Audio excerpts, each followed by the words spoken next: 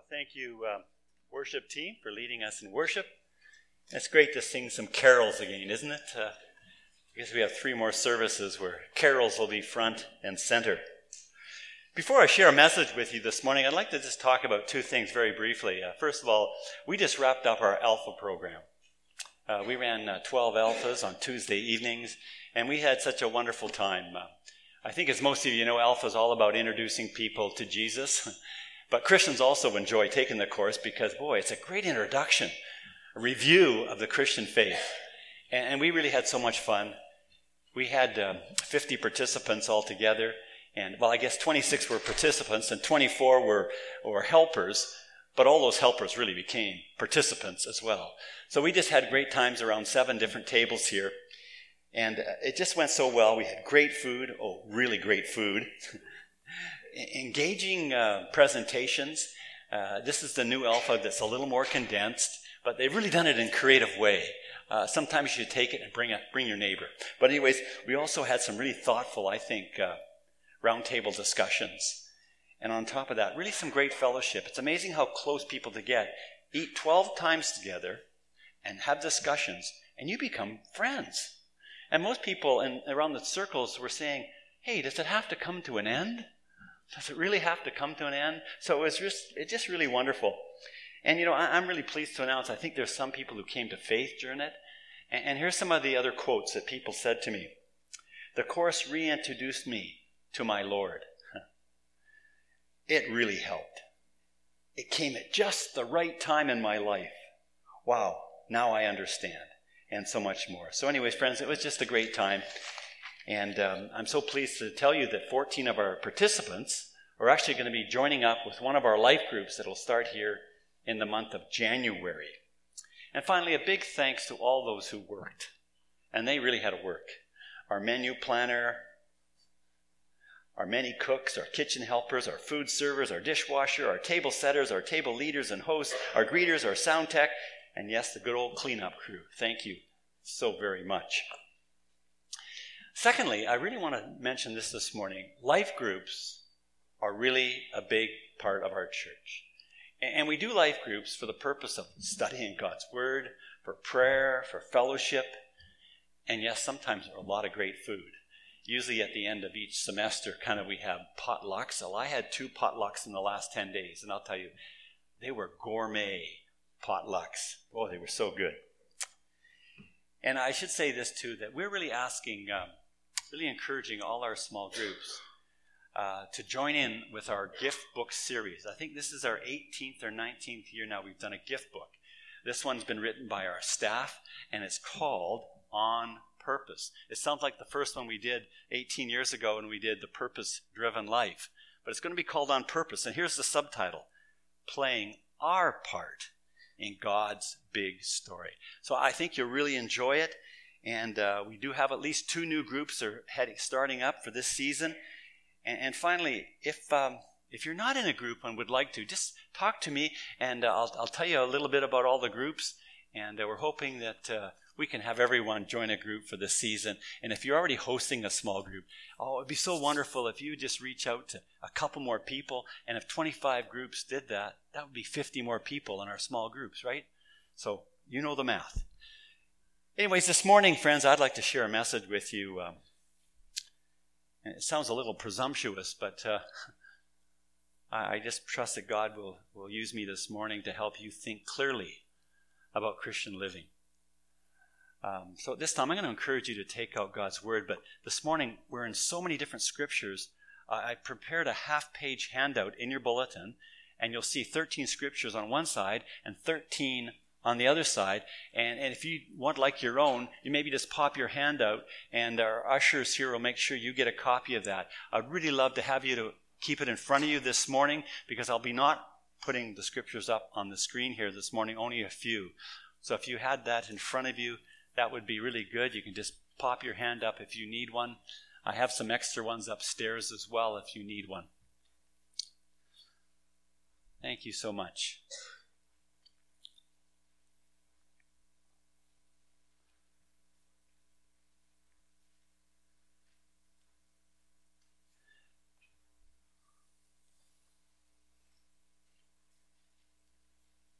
Friends, if you were to read through some of my older Bibles and you read my margins, you'd see that I really like to write in my Bible. Sometimes I'll write on the side, "Oh yes, please Lord." But what I often do, and I've done this for like 45 years, I write this little word, this phrase, "my part." And then on the other side, sometimes I'll put "my part," and then I'll say "God's part." So you'll see this very often in the margins of my Bible. And the reason I did this was I was really trying to understand what's my role in Christian living and what's God's part in helping me to live the Christian life. And I should tell you, this was all precipitated by something I was taught when I was in my early 20s. I came under this teaching that basically said this, that Christian living is a no effort required activity. And I actually have one of my dearest friends who holds to this particular teaching. And it always just it didn't sit right with me. And so I've been in pursuit for many, many years. What is my part and what is God's part?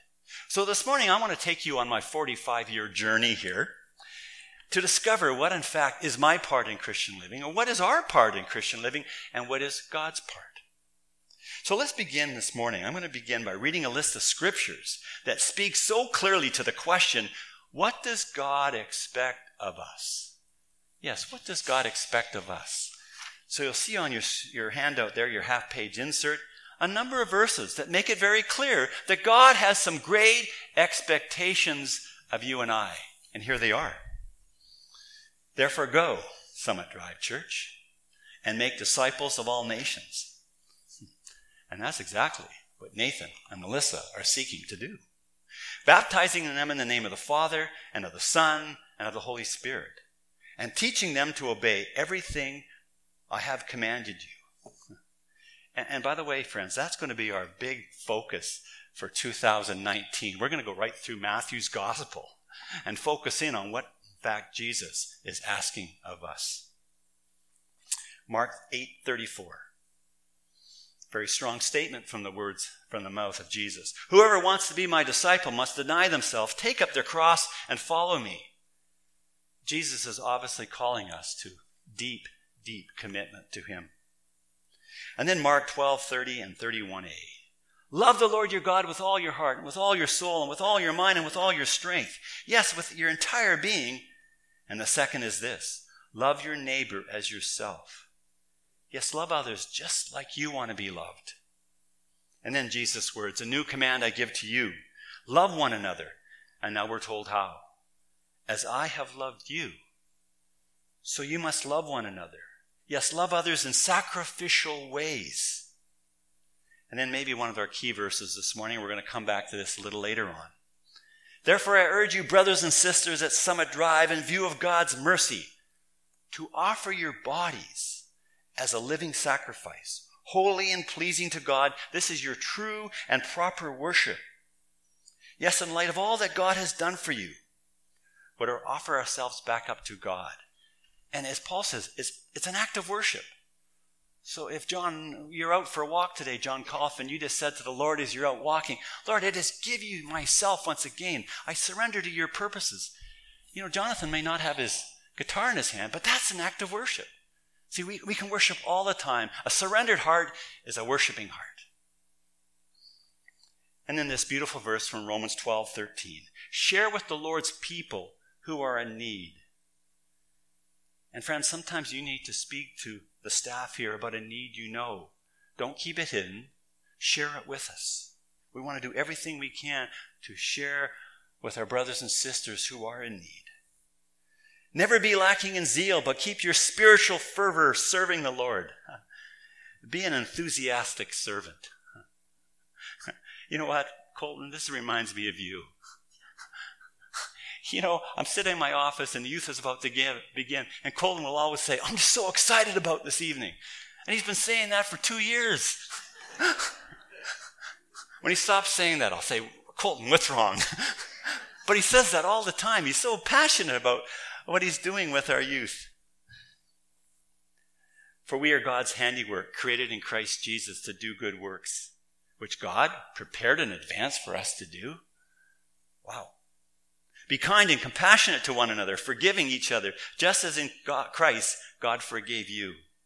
Boy, isn't this what human relationships are all about? If we can get this right. But in your hearts, revere Christ as Lord. Always let him reign there.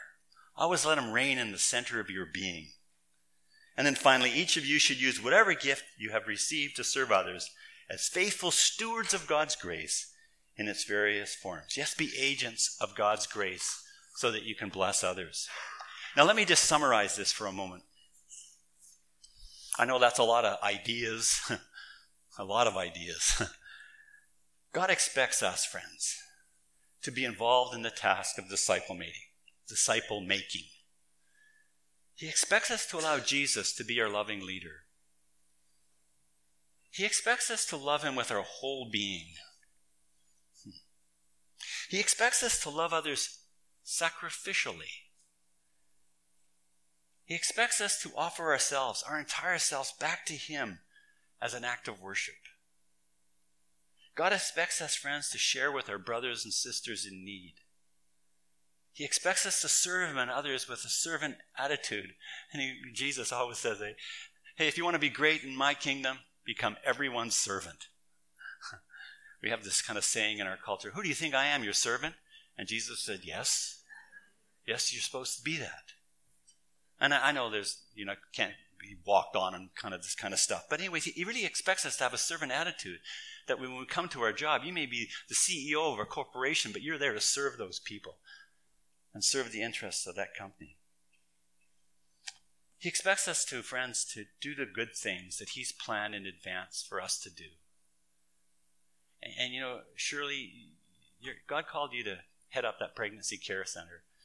And you did well. You were a great servant to that. And that was your calling upon your life at that time. And there's something new coming. I'm sure there is, surely. To do the good things, yes, he's planned in advance for us to do. To treat people with kindness and compassion and to be forgiving. The very things we really need from other people, right?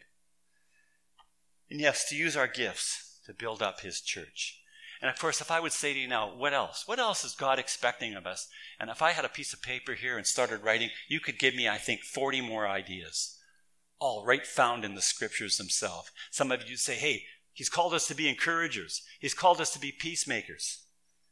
He's called us to listen well. To accept people who think differently than we do. To pray for those who have hurt you. To speak the truth in love. To honor those others above yourselves. And so much more. Friends, I think it's fair to say that God has some pretty great expectations of you and I. If we're going to be his followers, if we're going to be followers of Jesus Christ, we live under some very significant expectations. For a few minutes, let me just share a few personal convictions about this rather extensive list of expectations. Firstly, I actually find this list fairly attractive. And I think you guys do as well, because isn't this life at its best? Loving God and loving people. Like, when do we function better than when we're doing these types of things? I find the things that God's asked us to do are really, really beautiful. Secondly, I think that this list here is very life-enhancing.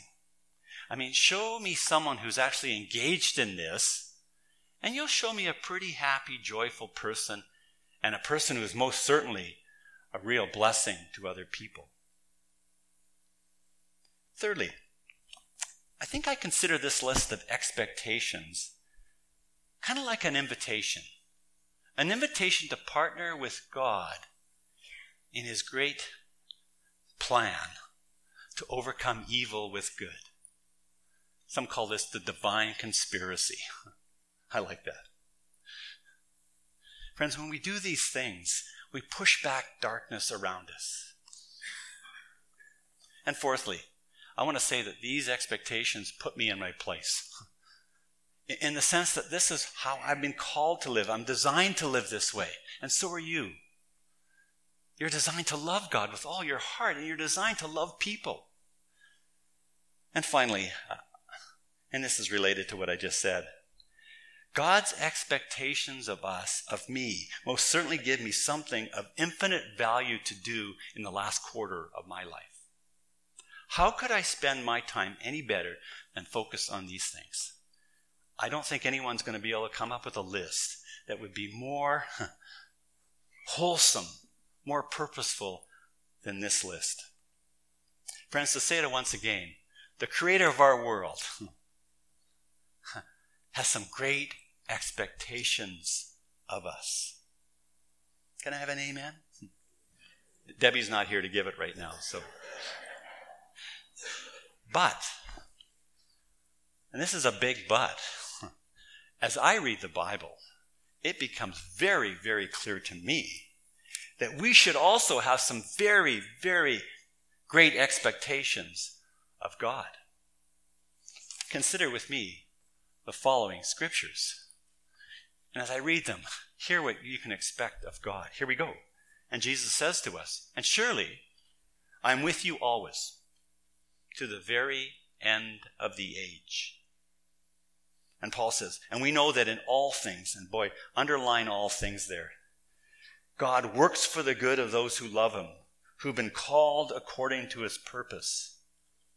And then for those God foreknew, he also predestined to become conformed to the image of his Son. That's our destiny. And then in 1 Corinthians 10:13, friends, let's get our head around this because we all know something about temptation. No temptation has overtaken you except what is common to mankind. And God is faithful. He will not let you be tempted beyond what you can bear. There's times I think we really do, honestly, if we're honest, we feel like we're being pushed right to the end of what we could say no to. But he promises that we will not. And think about that. He has about 3 billion followers. And he's having to monitor the temptations that are coming. You know, I think if I had to monitor my own temptations, that's enough. But he's got the whole world, you might say, in his hands. And he's monitoring their temptations, that they'll not be greater than they can bear. But when you're tempted, he will also what? Provide a way out. There's always a way out. We can expect that from God. He'll provide a way out. But the fruit of the Spirit is love and joy and peace and forbearance and kindness and goodness and faithfulness, gentleness and self-control. Wow. And I love this promise in Galatians 1:16.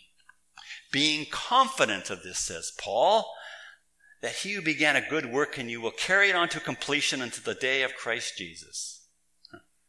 Years ago, there was a conference speaker by the name of Bill Gothard. He taught his program called Basic Youth Conflicts. He changed it to Basic Life Principles. And he would come to the Coliseum. There'd be 15,000 people taking this course.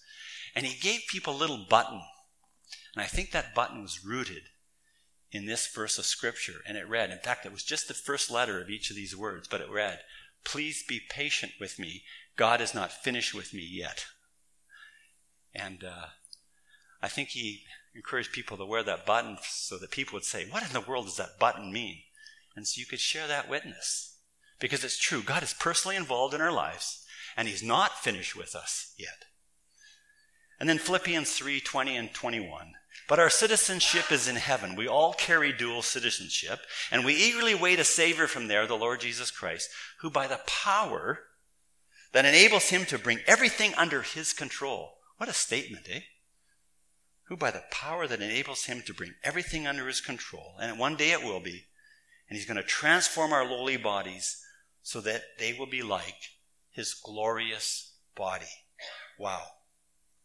And then this promise to a generous church in Philippi.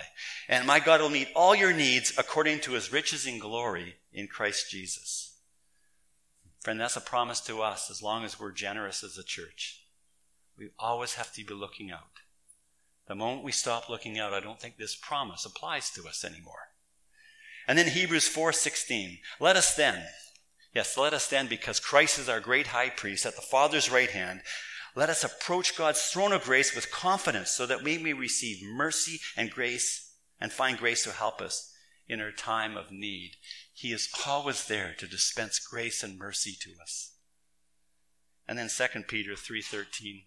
Could have gone to Revelation and some of those great promises of what heaven's going to be like. But Peter says it very succinctly. He says, but in keeping with his promise, we're looking forward to a new heaven and a new earth where righteousness dwells. Don't we wish we were in a world right now where righteousness dwelled? There'd be no rioting in the street. No weather patterns that are not conducive to life. No more conflicts. That's what he has for us. And then finally, my dear children, I write to you so that you will not sin. But if anyone does sin, we have an advocate with the Father, Jesus Christ, the righteous one. It's like he's our heavenly lawyer. We blow it. And we turn to him and ask for forgiveness, and Christ is speaking to the Father already. Here he blew it again. But my one-time sacrifice is the penalty and the payment for his sin. And the Father says, yes, yes it is. We have this wonderful lawyer. He's called Jesus. So let me summarize. What can we expect of God? Well, his presence. That he'll always work things for our good. And friends, we need to understand good, especially in terms of character. That's what God considers really good. He wants us to be people of great character. That God will always work for our good, that God will conform us to the image of the Son. There's the ultimate good that he's working for. That God will not let us be tempted beyond what we're able, and he's always providing a way out. Friends, we can bank on the Holy Spirit who indwells us. Is always seeking to build virtue in our lives. That Christ will transform our bodies. That he will meet all our needs. He promises us his ongoing help. We can bank on God to give us an eternal home where everything works as it should. There'll never be another funeral or a celebration of life in heaven. And that Jesus will always speak to the Father in our defense. And of course, again, this is not a comprehensive list. Again, if I put up a big sheet of paper here and started writing, you would start firing back a whole bunch of other things that you are convinced that we can expect from God. We can expect his peace, his comfort. We can experience his love that floods our hearts.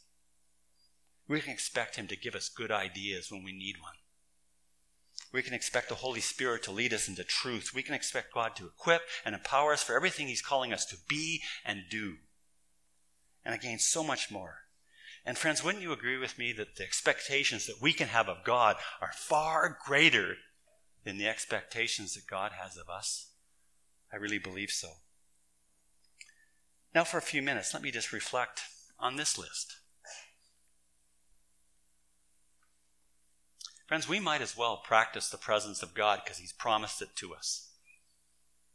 We can commune with him all day long. Secondly, God sure has great plans for us, doesn't he? Tremendous plans for us.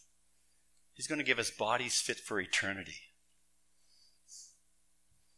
He has plans to conform us to the image of his Son. Wow. You struggle with sin now, one day you will not. He's going to give us a place that our hearts yearns for, because we know that this is not heaven. We have days when it feels like heaven, like on your wedding day or something like that. You know, it's just the greatest days of your life. Maybe when you graduate from school and man, you're just so, yes. Or maybe when you score your first goal playing hockey or something like that. But this is not heaven because you know there's so much brokenness and hardship on this planet. God has great plans for us. Thirdly, the fact that he's sovereign over temptations amazes me. And you know, I started looking back last night because I've been asked to do something with a group of pastors, and I started thinking over how often God's intervened, and you can see his hand. It's easier to see it when you look back than sometimes when you're in the midst of it. Fourthly, are we ever resourced? Baptists need to talk about the Holy Spirit. The Holy Spirit is producing virtue in our lives.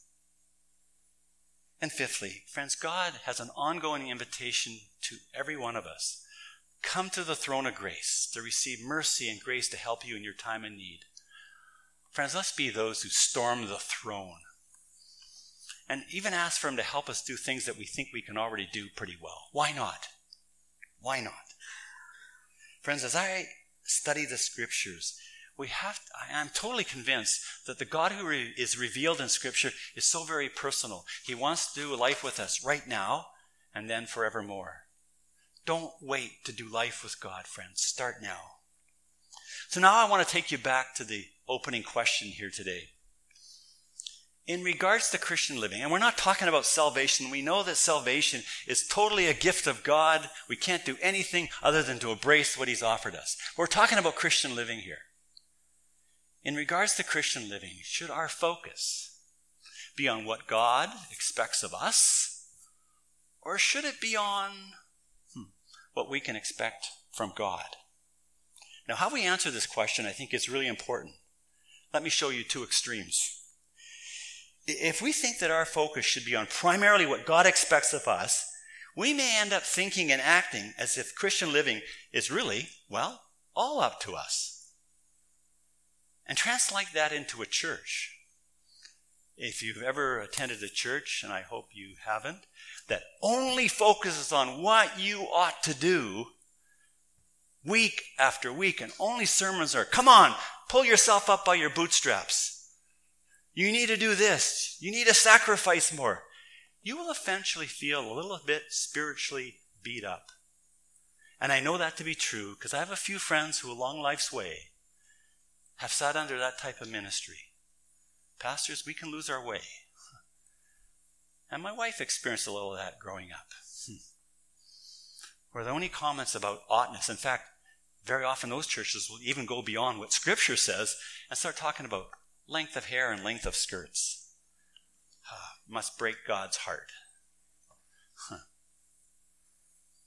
Conversely, what if you were to go to a church that solely focused on what we can expect from God? You may end up thinking or acting as if Christian living is a no effort required activity. And that would likely lead to extreme passivity in regards to all that God is clearly calling us to do.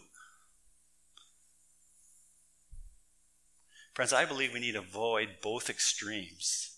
For Christian living is neither a no effort required activity, and neither is it an all up to you activity.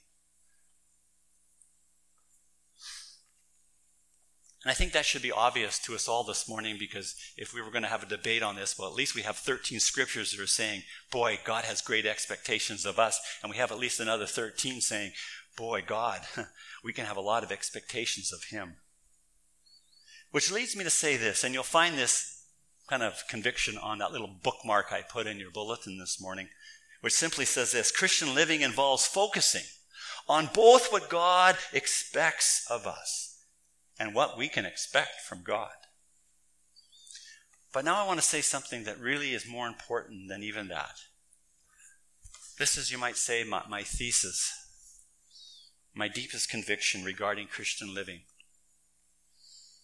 Christian living, friends, is best understood as an ongoing response to all that God has done for us, is doing, and will do for us. Let me say that again. Christian living is best understood as an ongoing daily response to all that God has done, is doing, and will do for us in Christ. In closing, let me just explain this a little bit. Firstly, what has God done for us already? Well, what is really clear is that he has saved us from our sins, and he's reconciled us to himself forevermore through Christ's death and resurrection on the cross. And it's like he doesn't have to do anything more after that. But he has. We are now his children. We belong to him, and he's given us the Holy Spirit as a guarantee of all that is to come. And of course, so much more. Secondly, what is God presently doing right now for you and I? You know, the other night, I invited 6 or 8 men to come and share with some of the other guys, hey, what's God doing in your life right now? And if you were there and you heard those testimonies, you'd have to conclude, yes, God is very personal. He is working in every one of those men's life in some unique way. That's what God does. There's always something going on in your heart because God is there. Friends, in brief, God is working out all things for our good. He's working in your heart so that you'll will and act according to his good purpose. Presently, right now, the Holy Spirit is seeking to develop virtue in you. Presently, he is helping us to overcome temptation and helping us to do the good works that he's prepared in advance for us, and yes, so much more. And I've really spoken to this already, but the next final question, what is God going to do for us? And this should be a smile and joy to our heart. In fact, if you read 1 John, understanding these type of concepts that actually help purify you. And it's these type of things. He's going to give us a place to live forever, where everything works right. He's going to give us new bodies fit for eternity. And he's going to complete the great work that he began in you when you embrace Christ as maybe a 4-year-old or a 5-year-old, or maybe even in your latter years. He's going to complete what he began in you. And you're going to look like Jesus. That's going to be your character. And friends, I want to say, it's out of all this. Yes, all that God has done for us in Christ is doing and will do for us in Christ that motivates us to fulfill the expectations he has of us. The more we understand what he's done for us in Christ, the more we understand what he's doing right now, the more we understand what he's going to do for us, the more we will want to say, yes, what do you expect of me, Lord? I want to get about it. Because we're motivated by his love and kindness and grace. Friends, it's never the other way around. John says it very simply when he writes this. We love because he first loved us. It's never the other way around. Our Christian living is a big response to his love. And then I think Paul says it really well in Romans. Therefore, I urge you, brothers and sisters at Summit Drive, in view of God's mercy, yes, in light of all that he's done for you in Christ, and you can read it, by the way, in Romans chapter 1, right through chapter 11, and then comes this great verse. Yes, in light of all that he's done for you, offer your bodies back to him as a giant act of worship. Christian living always begins with what God has done for us. And Christian living is also sustained by what God is doing right now and will do for us in the future. And that's why simply focusing in on the requirements that God and the expectations he has of us will not be enough motivation. I do believe that the most highly committed Christians on this planet, the most highly committed and effective Christians on this planet are those who most profoundly understood his kindness and his grace and his love. So friends, this is where my 45-year journey has led me. If you want to live the Christian life well, if you want to be a person that takes great light in actually doing all the things he's called for us, then grow. Grow continually in your understanding of what he's done for you, what he is doing, and will do for you. For therein lies all the motivation and power for Christian living. Amen.